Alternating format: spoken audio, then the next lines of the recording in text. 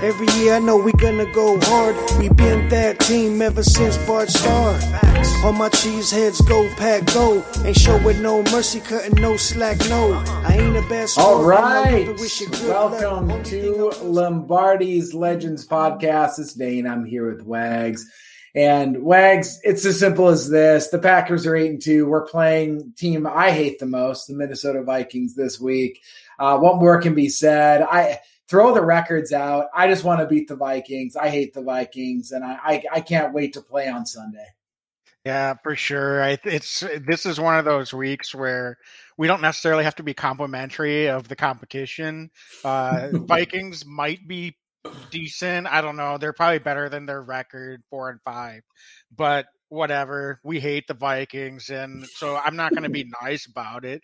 I'll be professional, but that doesn't mean I have to be nice, right, Dan? No, that's right. I mean, they're awful team, awful fan base. So I'll just say it. I hate them so much, and I just want to beat them. And Matt LaFleur has been really, really good against the NFC North in his first 2 seasons as Packers head coach, and I'd like to see that continue. And I'll put it a different way. Let's look at it through a different lens. If the Packers take care of business on this Sunday, and we go into Minnesota, which is not an easy game by any stretch of the imagination. If we get in there and we take care of business, though, I mean, we're in the driver's seat. We're already in the driver's seat for winning the North, but we're squarely in the driver's seat, and everybody's really far behind at that point. So I think it's a pretty crucial game. It's always crucial to win division games, but this week in particular, it'd be good. I think it kind of puts a lot to bed. It kind of breaks the spirit of those Vikings a little bit as well, does it not? Yeah, I mean, I'm not going to downplay the importance of any divisional game, but the reality is even if we lose, we're still going to have basically a 3-game lead against the Vikings, and we're going to Minnesota. So it's never an easy task to try to go unbeaten in the division. I think that's still asking a lot, even in a year where it looks like the rest of the division is down in the NFC North. That said, I'm certainly expecting the Packers to come out and do everything they can to get a win this week and really put the nail in the coffin of the Vikings' hopes for trying to turn things around in the second half and make a run for the playoffs. With the extra playoff team this year having a 7th seed in the picture, they're right in the thick of things as far as that's concerned. So even if they can't make a run for the division, win or lose on Sunday, I would prefer to keep the Vikings. Chances of making the playoffs slim and none, and that's what this week can start the process of accomplishing for sure. Dane, let's get into a couple of things. I know that we've got some updates on the injury front. Obviously, last week was pretty tough. It was looking rough. It looks like we escaped that. Okay, there was some good and bad news coming out of that. But I think let's start. Whitney Merciless did have a season-ending biceps injury, kind of as we feared coming out of that one. It was so quiet, and then Coach LaFleur did confirm that in his press conference the other day. Packers put him on the IR, so he is out for the season. The good news is that Rashawn Gary has been both a limited and now a full participant in practice. So far this week, it looked like he was going to have the worst injury of the bunch, and he is potentially on track to actually go out there and play this Sunday. And then, of course, Aaron Jones with the MCL strain looks like that'll be a 1-2 week injury. We kind of expect he'll be out the next couple of weeks and perhaps make his return after the bye. So, Dane, I don't know if you have any real thoughts about any of those injuries or kind of how the Packers kind of came through all of that. Yeah, I mean, it stinks. The Merciless one just stinks, right? I think that he was coming on. He showed that he still had plenty left in the tank. Yeah, coming to Green Bay, he was getting a ton of pressures and hurries early on. So it's too bad. I had dreams of, around holiday season, you have dreams of sugar plums dancing in your head. I had dreams of Merciless and Gary and Preston Smith and Zadarius Smith dancing in my head. We lose Merciless, but how about Rashawn Gary, man? I don't know. I mean, it gives me chills a little bit thinking about his intensity for this team. He's one of the hardest working dudes in the NFL. He's one of the best. He's the best pass rusher on the Packers right now. I'll argue that with anybody. Zadarius Smith's not playing football. And the fact that he's putting out the output he's done all year, the announcers wags last week saying they wouldn't show the injury because it was too gruesome to show on TV. And the fact that this dude is going to somehow, slap on a brace and play with this injury, it just says a lot about who he is. And I'm excited to see him out there. We've seen Packers in the past play with clubs. I'm not sure if I've seen guys play with machinery on their elbows like we might see with Rashawn. I'll be curious to see how it impacts his play. But the reality is the Packers are better when Rashawn Gary's out on the field. He's becoming a great defensive player for them. I loved his message to the fan base, basically saying, if they're not on my payroll or I'm not on theirs, don't listen to them. The D train moves on. I love it. I'm excited to see him play. And Wags, I expect him to play at a high level going forward. I'm curious your take on this. I mean, maybe we don't get the same output. You need to have extension to be a pass rusher. There's a lot you need to do to be a pass rusher. It's not just speed. So I'll be curious to see how he plays with this injury. But this guy's tough as nails at this point, as far as I'm concerned. Yeah, well, first we'll have to see how he responds to practice and if he does get cleared to play Sunday. Certainly it looks like he's doing everything he can to be out there, but if the medical staff decides to hold him out, he may not have a choice in the matter. So we will find that out certainly probably by Saturday. We'll have a good idea of whether he's going to go. It's definitely optimistic as far as the signs go. So that's good news. And look, even if he misses 1 week, I think we'll take that considering what we were thinking at the time of that injury. It does remind me, though, it's kind of like that old movie, Major Pain. You want to do something to take your mind off of that finger? I think that's kind of what we were seeing with Rashawn on the sideline. The dislocation can be pretty gruesome, but you see that with any joint, if they can just, pop it back in, all of a sudden it's just like it looks awful, and you don't think that the body should be able to do that.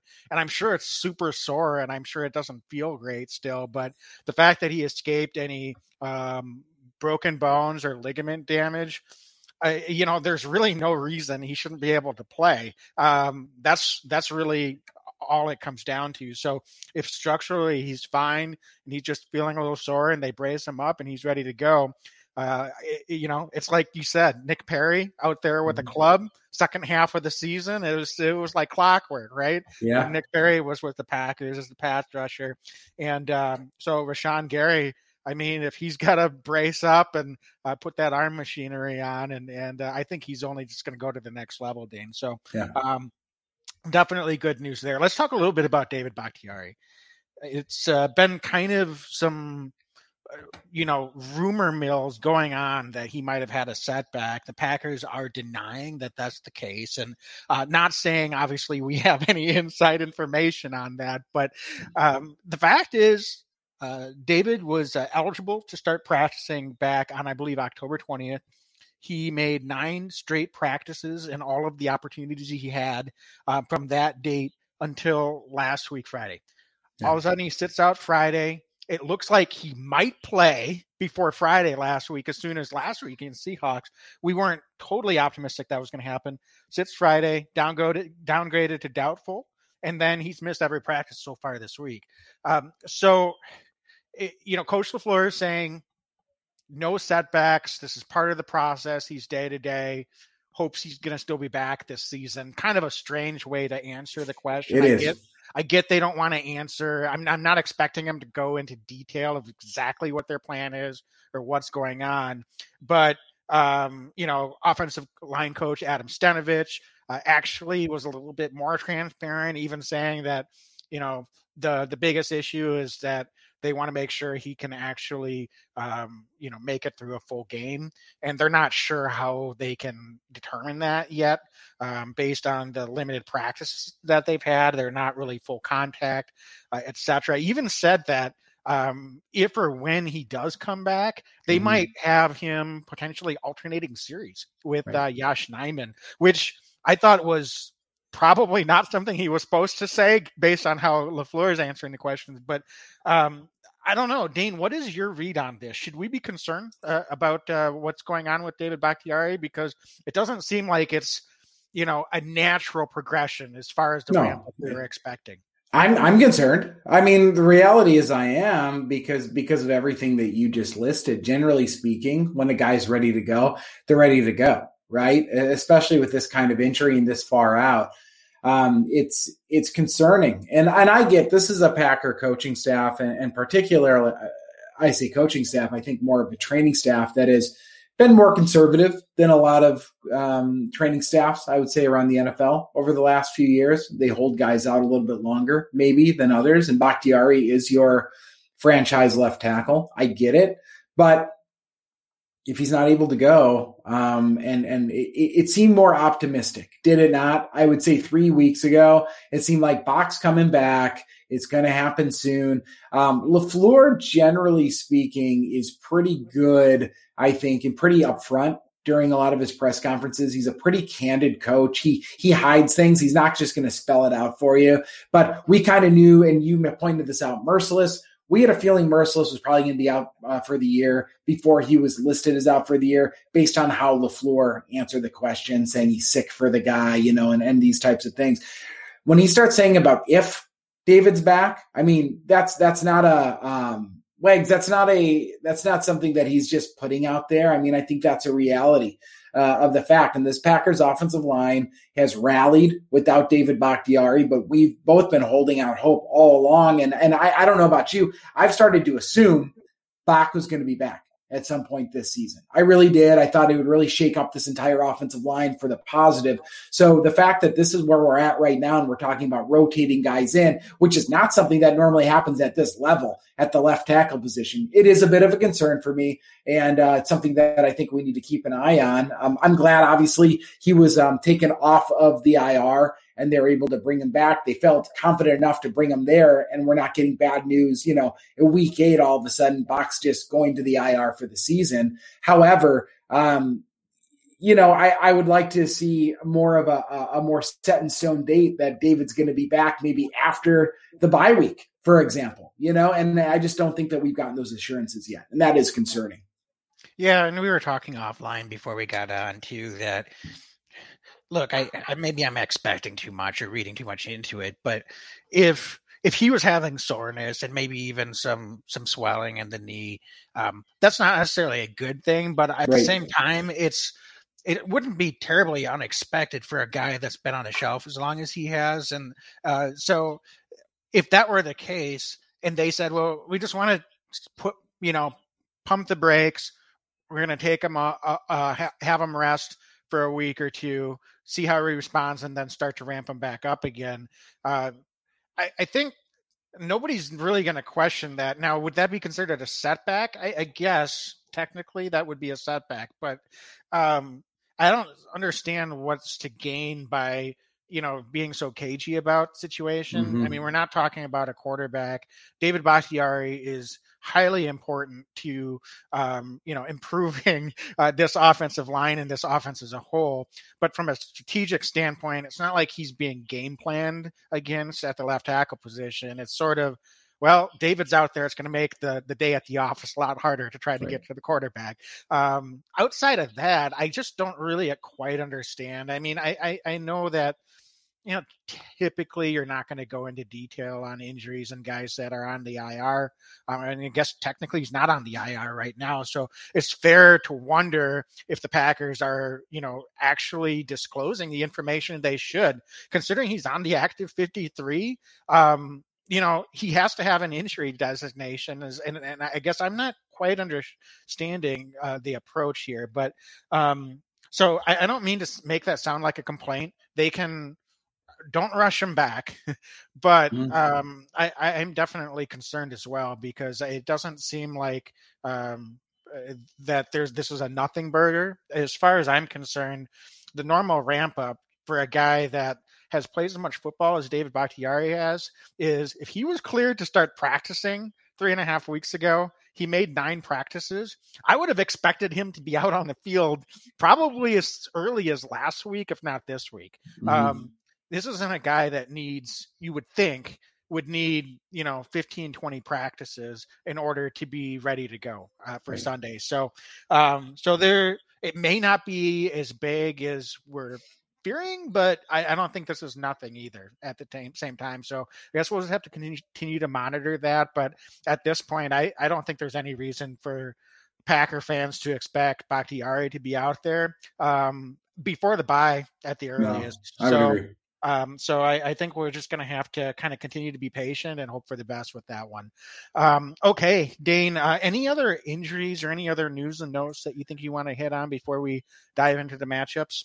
I don't think so. I mean, outside of Bach, it seems like a lot of the Packers are trending in the right direction. I know Aaron Rodgers has a toe issue, but he said he's playing this week. He didn't practice. Doesn't matter. Aaron's going to play this week. It seems like Kingsley Kiki's, getting through the concussion issue pretty well here. It seems like Stokes was added with a thumb issue, but the knee injury doesn't seem to be an issue. I mean, I think overall, Wags, Packers are getting where they need to be. Dominic Daphne, another guy who's a limited participant today, which is good. He missed last week. So all things considered, I think they're starting to work their way back. So no, I don't think that that's something that's going to be something I'm keeping too much an eye on. Does anybody stick out to you? Kevin King, by any chance? I know Kevin kind of got pulled early, kind of a shoulder groin issue going on with Kevin. But I mean, I think he's going to be probably pretty good to go as well on Sunday. Yeah, it appears so. He was a participant in practice both days, the last couple of days. And so unless there was more to it than what we found out after practice, I don't think that should be too much of a concern. So, okay, Dan, why don't we start with the Packers offense against this Vikings defense? So key number one this week for you, because I mean, we might sound like a broken record, but I think this is going to be one of those weeks where we're going back on the road. Packers have done pretty well with that. We're familiar with Coach Zimmer's defense and scheme and what they're going to try to do against us. But one thing that I guess I'm circling, and not to answer my own question completely, is, getting that run game going. But at the same time, I do feel like this might be a week where we might need an explosive play or two. And I know I keep saying that every week, and we still haven't really seen it. We've gotten some chunk yardage plays, but I think, this is a game that Coach LaFleur said after last week, he feels like this team is a little bit tired.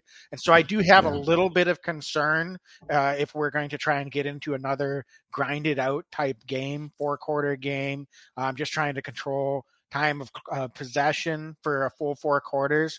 With this Vikings offense having some explosive playmakers, they can kind of take the air out of it a little bit if we don't kind of put some pressure on them. So what do you think as far as main keys and priorities against this Vikings defense? I'll tell you what, I'm excited for this to be to watch AJ Dillon play football on this stage. It's his job now, or at least for the next couple weeks, obviously, as running back. So I'm going to be circling AJ Dillon. I don't think that that's anything that is remarkable to say. A lot of folks are going to be watching what AJ is able to do. But I think that this Packer offensive line, against this Vikings defensive line, the Vikes still have some guys. I mean, Delvin Tomlinson is a guy who can stop the run. Sheldon Richardson, not the same guy he used to be by any stretch of the imagination in the middle, but can still plug up some holes. I think pretty well. Everson Griffin off the edge, their linebacking core can get after it. Anthony Barr, who we all know way too well, Kendricks, all these guys. We know who this Minnesota Vikings team is, Wags, I think pretty well. I want to see A.J. Dillon run that football, take care of the football up there in Minnesota. It gets loud up there. It gets weird up there. There's no doubt about it. I agree with you. Big plays. I think this is a bit of a trap game. I'm not going to lie.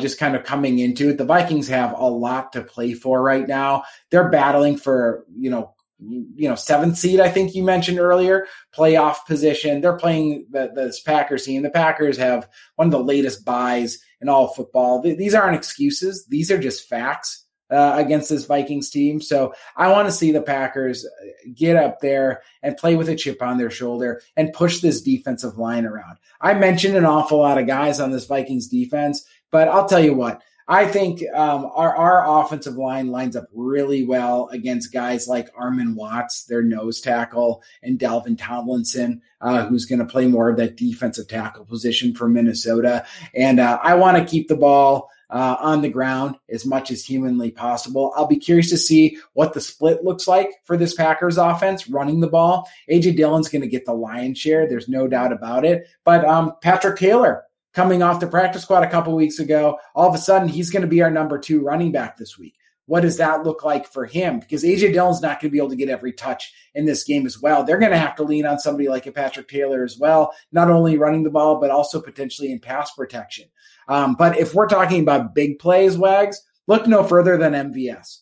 MVS early last week had a really, really nice play and then kind of disappeared a little bit as the week went on, or as the game went on. But I look at these these Minnesota Vikings DBs, the Mackenzie Alexanders of the world, Rashawn Breeland, who we are aware of. He was in Green Bay 5 years ago, maybe, went to the Chiefs, won a Super Bowl. Now he's in Minnesota. I think he's exploitable at this stage in his career.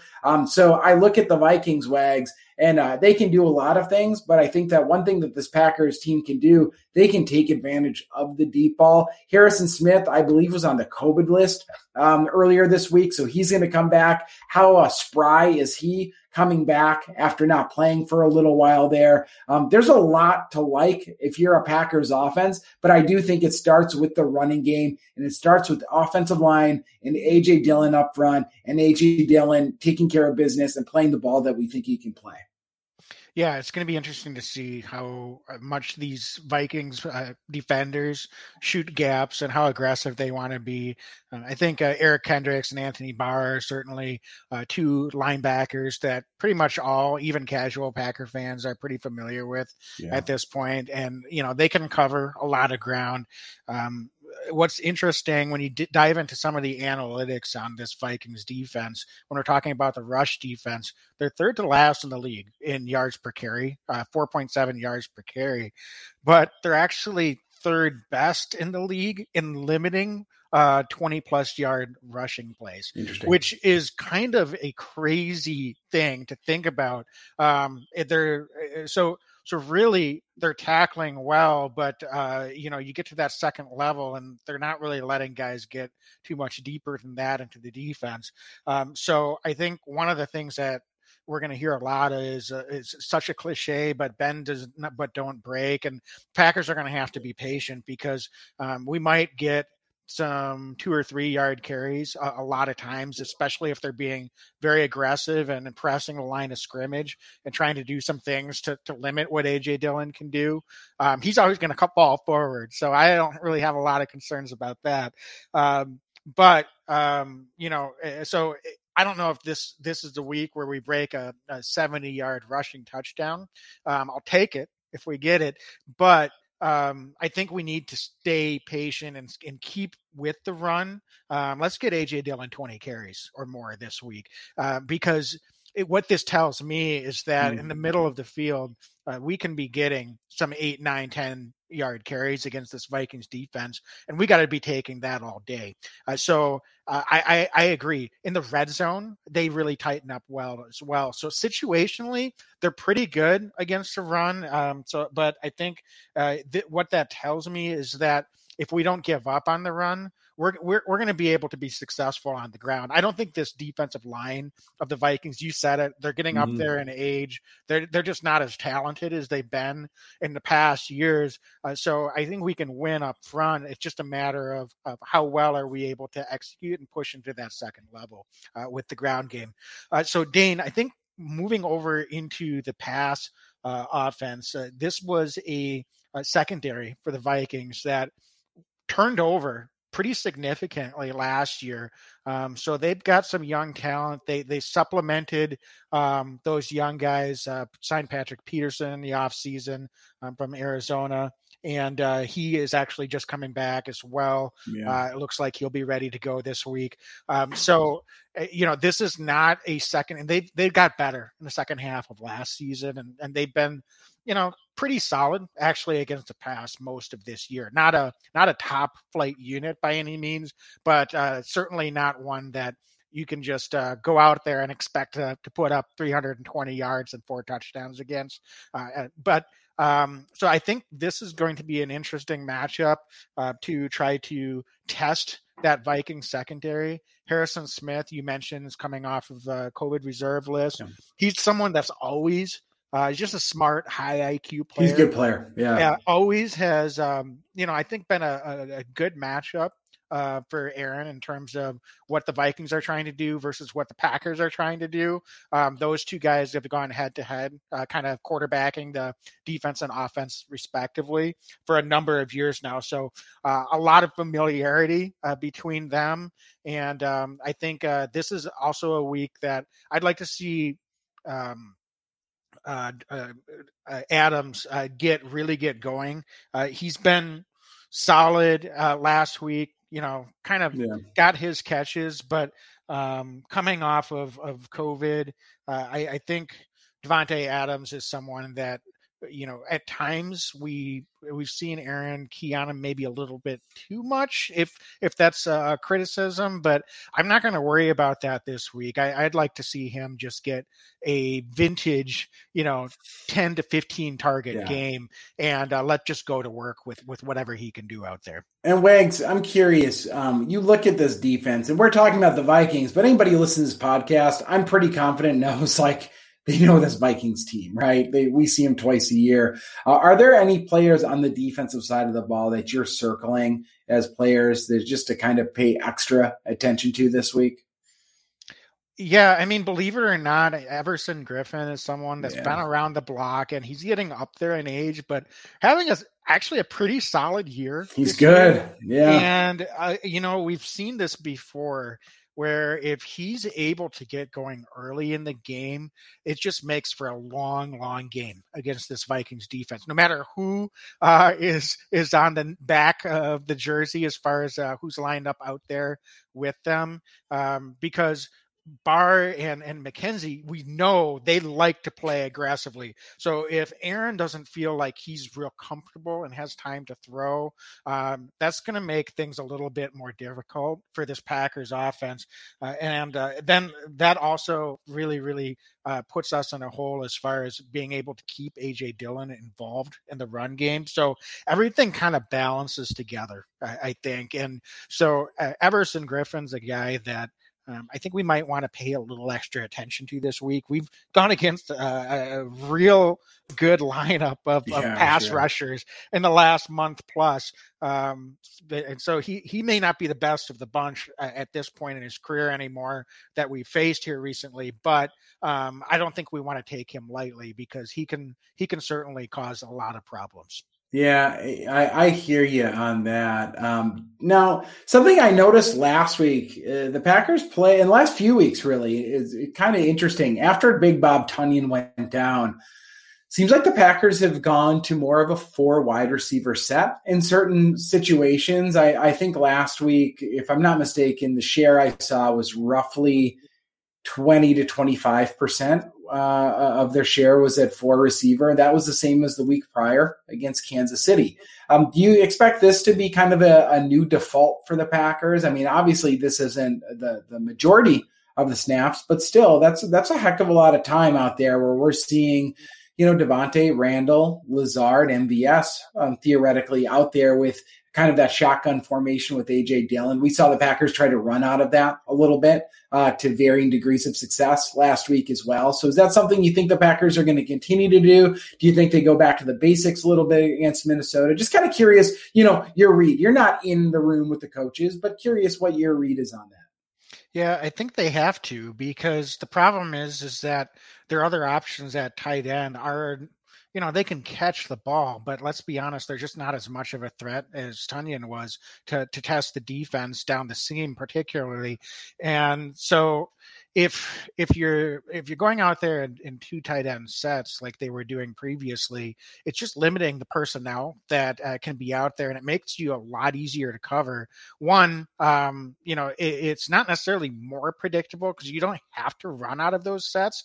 But, let's be honest, Mercedes Lewis, I love the guy, but you don't need to give extra attention to him when he goes out on pass routes. So we've got same with, Daphne and DeGuara at this point. They can catch the ball. So I'm not taking anything away from their ability to do that, but they just can't, beat you over the seam the way that Tunyon can. So by going out there in those sets, the 5-4 receiver sets, I think what that can do is that can both open up some additional running lanes for AJ Dillon, but it also more realistically allows the Packers to be, more flexible in terms of their run pass options. And you've got more pass catchers that the defense have to respect out on the field. So it's not ideal that you have to adjust to those different types of sets out of necessity, but I think that's kind of where we're at this point, Dane. The good news is we've got some pretty solid blocking tight ends as well. So, it's not as significant of a drop off as you might think. Sometimes when you get guys out in space, that can give our running backs a little bit of extra wiggle room as well. So yeah, one thing that I am curious about though, Dane, speaking of, is, what do you think we do to get Patrick Taylor? I mean, he's going to have to get some carries this week. Sure is. Is he going to get the traditional go in for a series and gave AJ Dillon a break? Because we were talking about that, where Aaron Jones and AJ Dillon at times seem to just be trading series. He's not going to get that much work, I don't expect. But do they do that, or is it going to be within a series where he's going to come in and spell AJ Dillon, or what do you expect to see out there from that? Yeah, good question. I think they're spelling AJ at this point. I don't think that they're giving Patrick entire series by any stretch. Not this week. But that could change in the weeks to come, theoretically. But I think that this week I think AJ Dillon is the bell cow, for lack of a better term, this week for this Packers, and probably next week as well. But I think Patrick probably gets worked in, and he's going to play 10 to 15 snaps, and he's probably going to get 5 touches for this Packers team. And they're going to give him a chance, and then they might call up one of the practice squad running backs as well to just kind of be that third guy. But I think really it's going to be AJ Dillon's game, but Patrick Taylor's going to get his chance to earn his stripes a little bit. And I know it's been a long road to get here for him. He was injured all of last year. You and I had him on the podcast. We really like the guy. This is his chance to seize an opportunity. He's got soft hands out of the backfield too. So that's the other thing that I do want to see, is see if they work him in the pass game at all. They weren't doing it a lot with Aaron Jones, so I'm not totally expecting them to do so with Patrick. But Wags, to answer your question, I don't think that they're going to give him an entire series or even like pieces of series. But I do think that when, AJ Dillon's going to need a blow here or there, where I would expect to see Patrick Taylor getting in there and getting some looks. I also expect the Packers to go empty backfield at times throughout the game. I wouldn't be surprised to see DeGuara or Daphne back there, kind of in an H-back role as well, then kind of widen out. I think the Packers are going to give a lot of different looks this week to try to give AJ Dillon a rest when needed. We could also see some carries from Amari Rodgers and Randall Cobb, and more of a pitch or a jet sweep type play, not necessarily lining up in a one back set in the backfield, but that could be something that could, sometimes those plays don't work very well, but we haven't seen a lot of them in Packers offense. So that certainly could be something that they try to implement a time or two this week as well. Dane, I think one other thing before we switch over to the defensive side that I guess I'm just kind of curious about from your perspective is this a week that we can get MVS a little bit more involved? He's been pretty sporadic in terms of his touches since he's come back. I'm not necessarily through anything that he's done, but Is this a time that we can get MVS? And it seems like sometimes when all they're doing is trying to go long to him, it doesn't necessarily click. So I'm wondering if there's some things that they could do to get him some confidence and get him some touches, perhaps in some shorter or higher leverage routes or situations. I'm not suggesting that they force him just because, but do you see some benefit in perhaps getting MVS a few more touches this week as well? I'd love to see him get worked in to this. I do, though, stand by your philosophy this week of if we can get the ball to Devontae, we get the ball to Devontae as much as possible. I'm not that guy every week. I would like to see some diversity, but looking at this Vikings team, I'd like to see Devontae get the lion's share offensively in receiving. I just think that the Vikings don't have any DBs that can keep up with Devontae whatsoever. So why not get Devontae the ball, see what he can do with it as much as possible.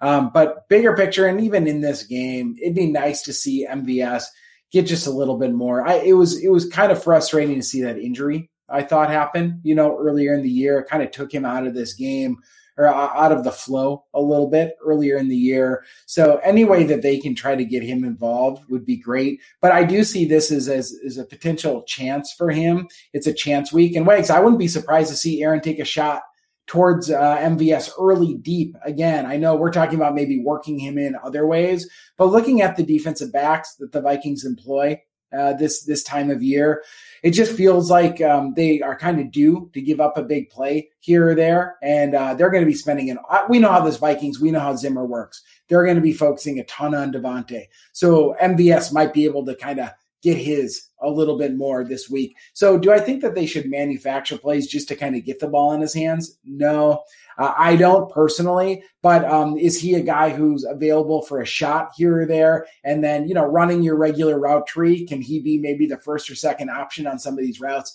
Absolutely. And I think this Packers offense would be better for it.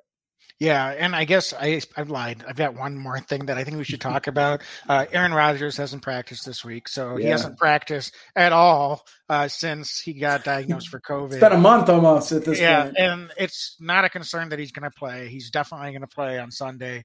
But I guess more specifically, what do we need out of Aaron this week? I feel like this might be a game where we need a little bit more from him than what we've gotten in his last couple of performances, and last week in particular. But am I wrong on that, or do we need to have a little bit more of an on Aaron Rodgers this week in order to steal a win in Minnesota? I'd like to, and I think you're putting it the right way and steal a win. I really do. I think this is going to be an incredibly hard game for this Packers team. I throw the records out whenever the Packers play the Vikings, but going on the road, LaFleur openly admitting this is a tired team, Aaron Rodgers not practicing for 3 weeks, all the injuries, it catches up with teams at a certain point. It does. I don't care. They're not superhuman here. They're just a bunch of dudes that happen to be really good at football. And they're a really good team, but it does catch up with you. And the Vikings, I think, are better than a lot of folks give them credit for. They've had a lot of close losses this year, which means that sometimes that can translate into some close wins as well. So I do have a lot of concerns. So this week, Aaron Rodgers, I want him to just be sharper and make better decisions. He made, I thought, a few decisions that just were not Aaron Rodgers-like at all. Say what you will about Aaron. I'll say a lot of great things about Aaron. He's my favorite player. But what I'll say about him was it was very uncharacteristic, that interception in the end zone last week. And I think he'd be the first guy to raise his hand and be like, I need to be better on those decisions. So he can't have those. We can't give away balls like we gave away to Seattle and expect to win. If we're going to lose a turnover battle against Minnesota on the road with all the other odds stacked against us, I don't like our chances. But if Rodgers is efficient with the ball, Wags, the Packers can get the run game going and he can take what this defense gives them, because I do think this defense is going to probably play too high a little bit and make Rodgers march down the field and make this offense be consistent and not make mistakes. If he can do that, though, I expect the Packers to have a good day, but he just needs to make good decisions to play within this offense.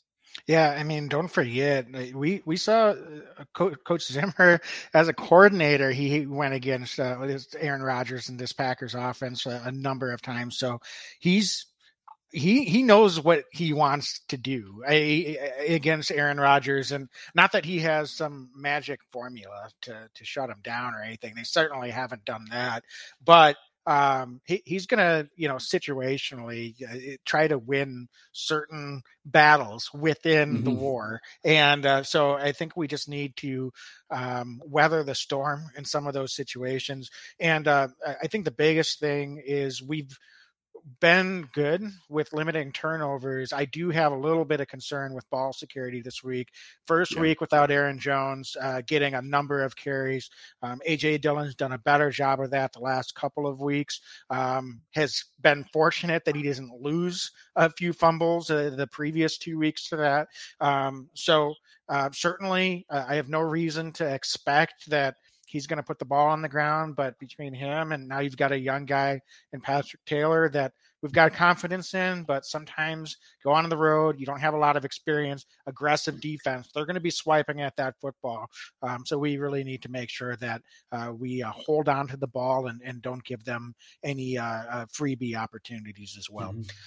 So Dane, I think before we go over to the defense, let's take a quick break. And can you tell us a little bit about our sponsor, DraftKings Sportsbook, and kind of what the offer that they've got going on and kind of what you've been doing with your wife, Andrea, on DraftKings? Listen, my wife did not have the DraftKings Sportsbook app. She just didn't have it. And, DraftKings had this awesome sponsorship where you use the promo code TPP.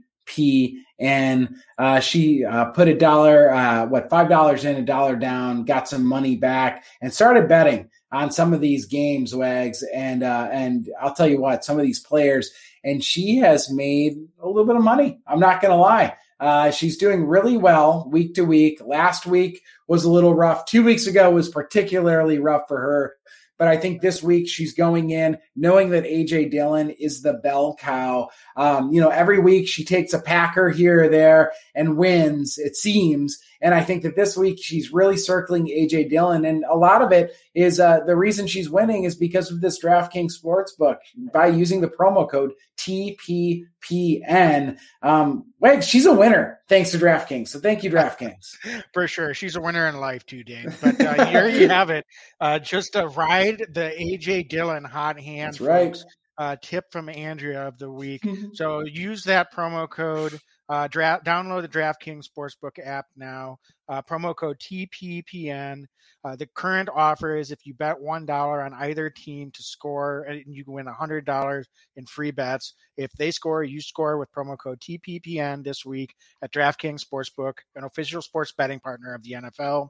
Must be 21 or older, New Jersey, Indiana, or Pennsylvania only. New customers only. Minimum $5 deposit and $1 wager required. One per customer. Restrictions apply. See DraftKings.com/sportsbook for details. Gambling problem? Call 1-800-GAMBLER. So Dane, one of my favorite subjects of the year is when we get to play the Vikings. And sorry, I'm just going to say shit on Kirk Cousins. He does okay, but I just like shitting on Kirk Cousins. So I'm just going to throw that out there. Yeah. We were a little bit borderline too complimentary, I think, of the Vikings so far. And you know what? Kirk's having a pretty good year when you look at the numbers. But against the Packers, he's had some good games and he's had some bad games. And so I think what do you think the key is to making this a bad Kirk Cousins game this week? Kirk Cousins is the garbage man. He gets a lot of garbage time stats as far as I'm concerned. I really dislike Kirk Cousins, and I'm so glad the Vikings have invested so much financially in Cousins over the years. That's the reason that they're a middling team in the NFL and why, their fan base cries every year and never wins a championship. It's because of players like Kirk Cousins in their front office. So that's what I think about Kirk Cousins. And I think that this week, Kirk Cousins is going to get a heavy dose of Rashawn Gary. Rashawn's going to dominate this Minnesota Vikings offensive line. I think that, they've got a lot of good individual players. This Vikings team, Jefferson is a remarkable wide receiver. He's one of the best young wide receivers in the game. Thielen, getting a little older, but he can still make it hurt quite a bit. Obviously, Dalvin Cook is top tier running back. And then, we've got Kirk Cousins. So they've got a bunch of individuals. I don't think that they play as a team all the time. And I think that this Packers defense has been really, really good at getting after the quarterback, not necessarily always translating it into sacks, but just getting the quarterbacks flustered, moving the quarterbacks off their mark, making them make bad decisions. And I expect this to be the case with Kirk Cousins this week. Wags, I expect the Packers defense, particularly Rashawn Gary, Preston Smith, and even guys like Garvin to get after Cousins this week and just make him throw some incomplete passes, maybe sail a couple balls high. And I expect the Vikings to lose the turnover battle because Kirk Cousins is going to make some bad decisions.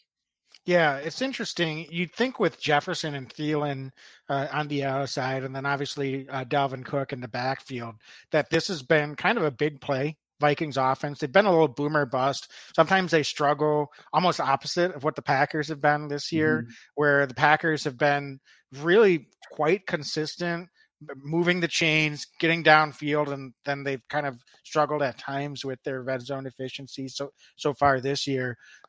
In past years, the Vikings have been a team that sometimes can be really inconsistent series to series, but then, one series they'll just they'll get a 60-yard pass completion or a long run from Dalvin Cook. The next series or two series are out there and 3 and out. So I don't see a lot of that from this Vikings offense this year. What's interesting with those pass catchers, Thielen is at this point, he's more dangerous when they get into the red zone. He's still a guy that can put up touchdowns and seems to know how to find openings in the defense, and obviously has a really good chemistry and rapport with Kirk Cousins. But he's not the type of guy that typically is going to stretch the defense or beat you downfield between the 20s. Not saying he can't hurt you in those situations, but he's on the downside of his career. He's not the big play explosive receiver that he was a few years ago. That is now a role that's been taken over by Justin Jefferson. And he's the one that I think the Packers need to be really focused on, and not to lose sight of Thielen, but Jefferson didn't hurt the Packers too much in their first meeting, but he gave them a dose in their second meeting last year. And he's having a really, really under the radar, but really, really solid year two as well. He can ball. Yep. It seems to be turning it on a bit in the last few weeks as well. I think it's going to be an interesting task for this defense. Are they going to try to do similar things where they really only had 6 guys in the box to try to slow down that Seattle running game last week?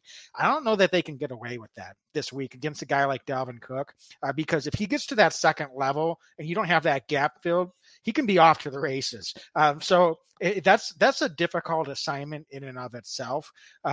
He's not necessarily as dangerous as a pass catcher out of the backfield as other running backs around the league. But in terms of this passing game, I think what we really need to do is just try to limit the deep plays, and Packers on the back end have, as far as I'm concerned, been basically one of the top teams in the league in limiting big plays this year. So if they continue that, I think what can happen then is that's where you can force Kirk Cousins to get into some mistakes. With Rashawn Gary getting after the quarterback, if he's not getting the downfield looks that he's used to or that he likes to see, he might throw the ball up to us a few times. So that's where we need to take advantage of trying to stop Kirk Cousins. He might, I'll be honest with you, this might be a week where this defense surrenders a lot more yards than they've done in a few weeks. I don't care if Kirk Cousins throws for 3. Well, I do, but he might throw for 330 yards. But if we get 2 or 3 interceptions off of him, I think that's a pretty good day at the office, because then we're taking the ball away and we're really forcing Kirk Cousins to, put himself in a situation where he's trying to put everything on his shoulders, force the ball downfield, and he's throwing a little bit more than he wants to. And that means that they're not handing the ball off to Dalvin Cook quite as much as well. So I guess I'm dusting off the old, let Kirk Cousins throw. The more he throws, the better it is for this Packers defense. That might sound counterintuitive, but I really believe that if we're able to limit the big play. If he throws 40 plus times, I think that's probably a good sign at the end of the day that the score is going to be kind of in the neighborhood of where we want it to be. So, Wags, how do we limit somebody like Dalvin Cook, who has a history not just against Packers, but against the league of being premier? How does this Packers defense limit this run game of the Minnesota Vikings? Yeah, what's interesting is that it's going to be a lot of game flow, right? So we can't fall behind early, and I know that's kind of being a little bit simplistic in an explanation, but look, if the Packers offense is able to keep pressure on this Vikings offense on the other side of the field, and they're trying to keep pace, so to say, I think Dalvin Cook is a guy that it only takes one carry, unfortunately, for him to be off to the races. So you're just going to have to be kind of cognizant of him the whole day. And I what I will say is that the way that Devondre Campbell, especially, and the way that Chris Barnes has come on in the last couple of weeks to complement what Campbell's been doing, gives me a lot more confidence that we can, do what we need to do against Cook. So to me, I think it's similar to what I just said about Kirk Cousins. Let's try to keep those guys pressing downhill. We might give some passing plays up underneath or across the middle as a result of that, and some play action situations. But as long as it doesn't result in the Vikings taking the ball from the 30 to the Packers 20 in, one play multiple times over the course of this game. If we're forcing them to have to work their way down the field, I think that's going to be something that's going to be in our favor, both in the pass and the run defense this week. Dalvin Cook is a guy that he's going to get his touches, but if the Packers are controlling the clock on the offensive side, putting up some points on the board, and they don't need to put 40 up by any means, right, but if they put some points on the board and they control the clock, that's going to put a little bit more urgency on the Vikings offense to try to make those big plays. So my whole goal is to make the Vikings feel that urgency and pressure to force things a little bit. And if we're doing that, I think that's going to be something that's going to be in our favor. They're going to score some points, folks. We're not going to get a second shutout in a row. I just don't think that's going to happen. But that's okay. We can win this game with the Vikings putting up a few points. It's just going to come down to making them work for those points that they do get. Wags, how good has TJ Slayton been the last few weeks? For real. I mean, I think that he only played, 12 or so snaps last week, but they're impactful yet again. I've got to think that with Dalvin Cook, at least early in the game, we're going to see another heavy dose of Slayton in there with Kenny Clark and Dean Lowry. I think that Tyler Lancaster has come on and played some pretty inspired football as well. Dean Lowry's played some incredible football for the Packers. I know Kingsley Keke is probably expected to be back. I expect him more in a pass rush role when he comes back because of how Slayton's been. But how do you see this shaking out? Because I really do see Slayton earning more snaps, especially early in downs, because he has been that good. Yeah, I think he's earned them. And as you said, Kiki's coming off of concussion, and it looks like he'll probably play this week. But this has been the plan that we've been hoping for a while now, even before Kiki had that injury, is let's see if we can work some of these other guys in to get some additional snaps, particularly in run downs or early down situations, and try to utilize Kiki in more obvious pass downs. And he's going to get his share of snaps, don't get me wrong, but I'd like to see him be as fresh as possible to be putting pressure on Kirk Cousins right next to Kenny Clark. So I think TJ Slayton, he's been impressive. He's really been hard to move. He's like that immovable object in the middle, big man. And I think he's really done a fine job as well, soaking up blockers, not taking unnecessary risks to, sometimes you see those young defensive linemen, they've got, eyes the size of dinner plate. They see a running back. They try to do a swim move, and all of a sudden they just get washed completely out of the play by a pulling guard or kind of someone that's out of their line of sight. But TJ's been very disciplined in containing his gap composure, and I think that's all you can ask for someone in his role. And for a young player, I've been extremely impressed that he's been able to go out there and stick to what he does best. So if we continue to do that, I couldn't agree with you more, Dane. I think this is obviously a guy that can help this Packer defense down the stretch. And with some of the issues that we've had, both at the first level as well as with our edge rushers in terms of the freshness and the injuries that we've had to certain degrees across both those position groups, I do think it's important that we can mix in as many of these guys as we can, particularly if they're earning those snaps and getting the job done. Wanks, anything else on the Packers defensive side before we get to our X factors and our game predictions here today? Yeah, I guess I have a question for you. How do you see us matching up? We talk about Thielen and Jefferson, but who do you think draws those primary assignments this week? How do you think that shakes down? It seems like the Packers are kind of lining it up a little bit, but I would expect Stokes to get on Jefferson a little bit more. I think Stokes has earned the right. He's been that good overall, but I think the Packers are going to rotate on the perimeter again this week. We're going to see some Stokes, we're going to see some King and Rasul Douglas all rotating in throughout. I think that they think they're at their best when they're able to do that. And Shannon Sullivan is just locking down, for a lack of a better term, that position in the slot. He seems to be the guy. I mean, if you remember earlier in the year, there was talk that when Kevin King came back, he could be in the slot and be Alexander and be Stokes on the outside and keep that.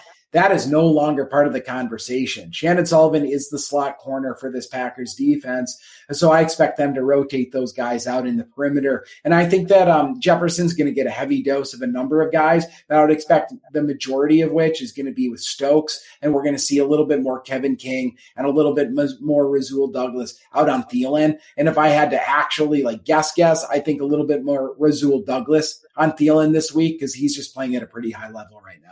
Yeah, and one thing I think also to keep an eye on is even if Rashawn Gary goes, he may be on a little bit of a pitch count this week. And with Whitney Merciless now out, that's obviously Za'Darius is out, of course. You said we can get after Cousins. They've actually protected him really well this year. I think they've given up the second least sacks across the NFL.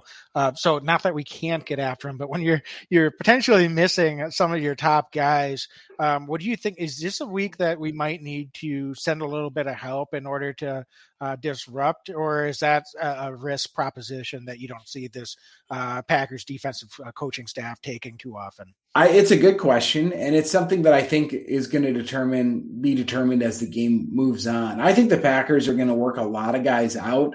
It's going to be Preston Smith. We're going to see, obviously, Rashawn as much as we can get out of him this week. We're going to see Garvin get his, I think, normal amount of snaps. But Tipa Nalei got called up from the practice squad. He's in his second season with this team, mostly on the practice squad, now getting some run. And he's going to get some snaps this week. The Packers had released Ladarius Hamilton.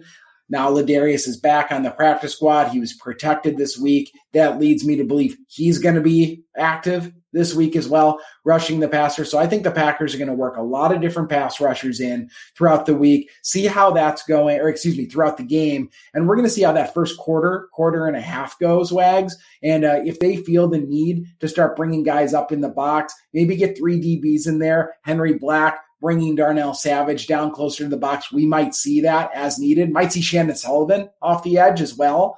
Some of these guys can get creative, but I do think, Wags, for the first quarter and a half, maybe even half, we're going to see what we can do to roll the dice with our pass rushers and see if we can make an impact that way. After that, all bets are off if we're not getting to the quarterback. Yeah, no, and I agree. But the way that this secondary has been playing, what that can do is if you send a Savage or you send a Sullivan or you send a Rasul Douglas, that can force the Vikings, even if Cousins reads the blitz and they don't get into for a sack, it can force them to have to throw the ball more quickly. Yeah. And I think the way that this secondary group has been playing at such a high level, communicating, and they're rotating around in coverage, that can still be disruptive. So even if Kirk gets rid of the ball and reads the blitz, then it's just the next dive rotating over. And so that could result in a short pass play and go into the Packers' favor too, even if they're not getting home. So there's different ways to force the offense into action that they're not really, would like to do. But what that can do is then now the Packers defense is dictating terms a little bit. So I wouldn't be surprised if we see a little bit of that. We haven't done much of it, haven't had to, but if we're not able to necessarily just roll the dice and expect that the four guys we have out there are going to get enough pressure on Cousins every time, I think it would be wise to have some different looks and some different schemes kind of ready to go, as you said, depending on how the game unfolds. Okay, Dane, do you have any other defensive thoughts? Otherwise, I think maybe just not that we usually talk a lot about special teams in the preview because it's sort of more of a reactive thing. But I guess I do want to ask you, because we did get some information from the coaching staff this week about Mason Crosby's struggles and kind of what they've been seeing. So do you have any, reaction to that? Because it sounds like they were happier with the protection, and I'm talking about field goals. But felt like Mason was kind of just leaning a little bit, and that was causing him to pull. I know a couple weeks ago, Coach Drayton made the comment that they owe Mason protection. They gave him that, and he still struggled with that missed field goal. So any thoughts as we kind of head into this week or moving forward on where we're at in terms of field goal protection, etc.? None. We'll see what happens on Sunday. I really don't know what's going to happen. And I'll tell you what, I don't know if anybody, if you ask them, if they told you they were definitive, including the coaching staff or Mason Crosby himself, I don't think that they could give you a real answer. I think we'll find out on Sunday. I really just don't know. Yeah, fair enough. Okay, so Dane, I think it's time then. Let's move over into predicting our Be Legendary X Factors of the week. It's time for X Factors and score predictions. So we've already got one score prediction in the chat. Thanks, John Stone on Facebook, for throwing that in there. So anyone else listening along here live on Facebook or YouTube or Twitter, if you have any predictions for X Factors or scores, throw those in the chat now. So, Dane, I'm going to let you lead it off. Offensively, who are you circling as potential X Factor this week? Yeah, it's a good question. We talked about him. It's MVS. I want to know what MVS can do. If he can break one open, this offense is going to be rolling. That's where I'm at this week. So I want to see what MVS can do. He's my X factor. If the Packers can get a little bit more, dare I say, eclectic than Devontae Adams and A.J. Dillon, especially with Aaron Jones out this week, and get another wide receiver rolling, I think that they're going to have a really good chance. MVS is my wide receiver of choice this week based on this Vikings defense. I know how they play. I think that there's going to be room for him to get some chunk plays, and I think there's room for him in maybe a breakdown. Some of these DBs coming back off the COVID list, a little bit of miscommunication, MVS's raw talent, whatever it is, MVS could take one to the house this week. He's my X factor. Yeah, I think MVS was going to be mine. I'm going to change it up just for the sake of it and do my 1B. But MVS, I think this particular week is the definition of an X factor. The right pick as far as I'm concerned. I'm going to go a little bit off the reservation, not totally, but gonna go with one of our young tight ends, and Josiah DeGuara. He's a guy that, as far as in the pass offense, hasn't been getting targeted all that much. and not necessarily for good or bad reason, but we were talking a little bit as we were looking at the matchups and what the Vikings like to do, and the aggressiveness of those inside linebackers with Kendricks and with Barr. I think it does call for our tight ends to do something to counteract that. So I think this could be something that the Packers are going to be having to prepare to game plan, whether it's DeGuara, maybe it's Daphne, it could be, Mercedes Lewis, be all of them. But I'm just going to take a roll of the dice, and I'm going to say DeGuara might get a few extra targets this week than what he's been getting. As a way to try to, keep this Vikings defense honest, particularly across the middle. Hasn't gotten really targeted at all in the red zone. So maybe he's a sneaky guy that gets a red zone target or two and could get in the end zone this week as well. So I'm going to go with Josiah DeGuara to be my offensive X factor this week and make a little bit more of an impact in the past game than what he's been able to do so far this season. I love it. I think that why not, right? I think that he's working his way in. He had a tough luck year one with that ACL injury, came back, had some concussions early this season. And I think he's just really working his way in these last couple of weeks. I think that he's a good choice. And he's somebody, Wags, that is definitely a good X Factor candidate and a guy who could be on Packers fans' radars as the season progresses the second half. And it wouldn't surprise me. I think that's a good choice. For sure. So, Dane, when we look at the defense, who stands out to you? Who do you have circled as a defensive X factor? I'll say Rasul Douglas again. I had him for the Cardinals game, and he delivered. I'm going to go back to the Rasul Douglas well on this one, and I'll tell you what, I think he gets another interception this week. I've been good, Wags, predicting DBs getting interceptions for this Packers defense. I think Kirk Cousins is giving the ball to the Packers a couple times on Sunday, and one of those is going to end up in Rasul's hands. I think Rasul's going to have a really nice game for the Packers defense. He's going to have a few tackles. He's been physical. He's been in the right place at the right time. And on Sunday, Kirk Cousins lets that ball leave his hand just a little early, and Rasul's like, that's my football. So Rasul Douglas is my defensive X factor this week. Man, I shouldn't let you go first this week. Rasul was a guy that was in my gut. That was who I was going to go with too.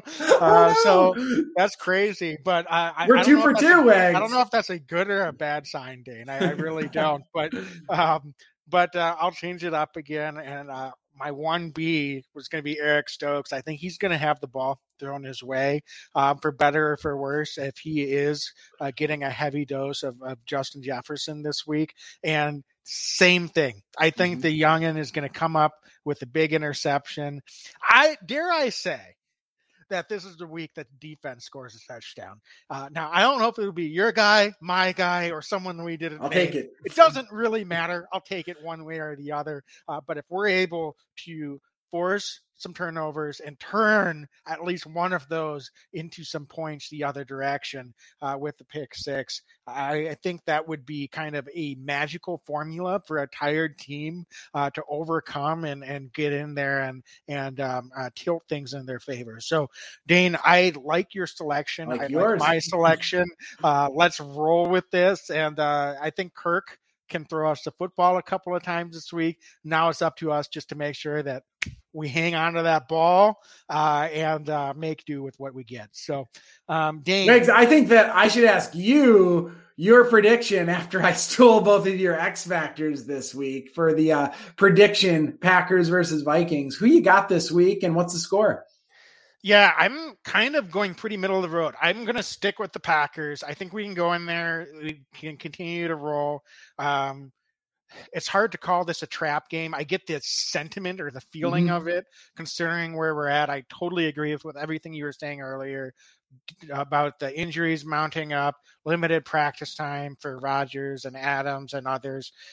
It's getting to that point where you're just asking an awful lot. But I think somehow, some way, this is a week where we have a couple of plays that we, don't normally count on. That pick six.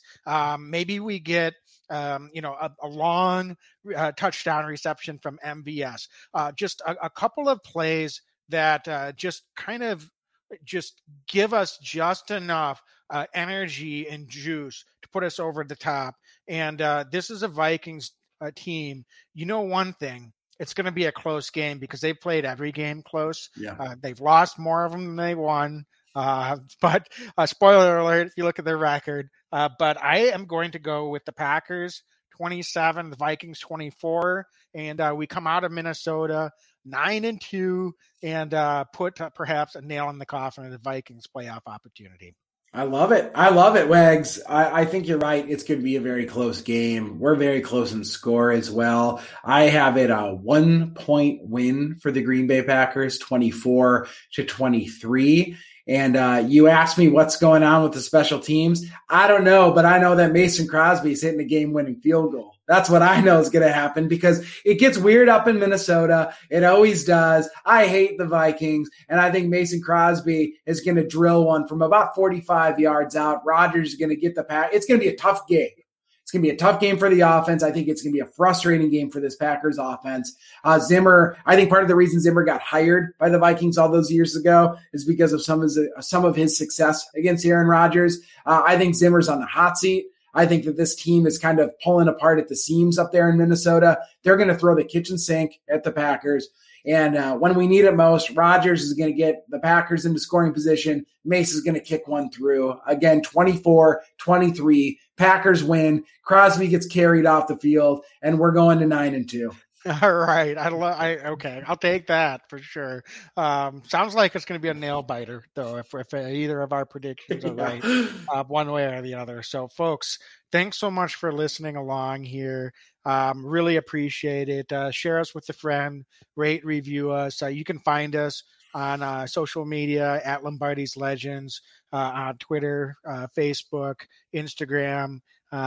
We've got a YouTube channel, we've got a Facebook channel, and you can, of course, if you're listening to the audio, obviously you can find us iTunes, everywhere you can find podcasts. So appreciate you listening. Dane, any other closing thoughts on this one before we sign off? Nope. Let's take care of business on Sunday, Wags. Awesome. So, folks, thanks so much. As always, go Pack, go. Go Pack, go. Every year I know we gonna go hard. We been that team ever since Bart started. All my cheese heads go Pack, go. Ain't showing no mercy, cutting no slack, no. I ain't a bad sport and I'll even wish you good luck. Only thing I will say.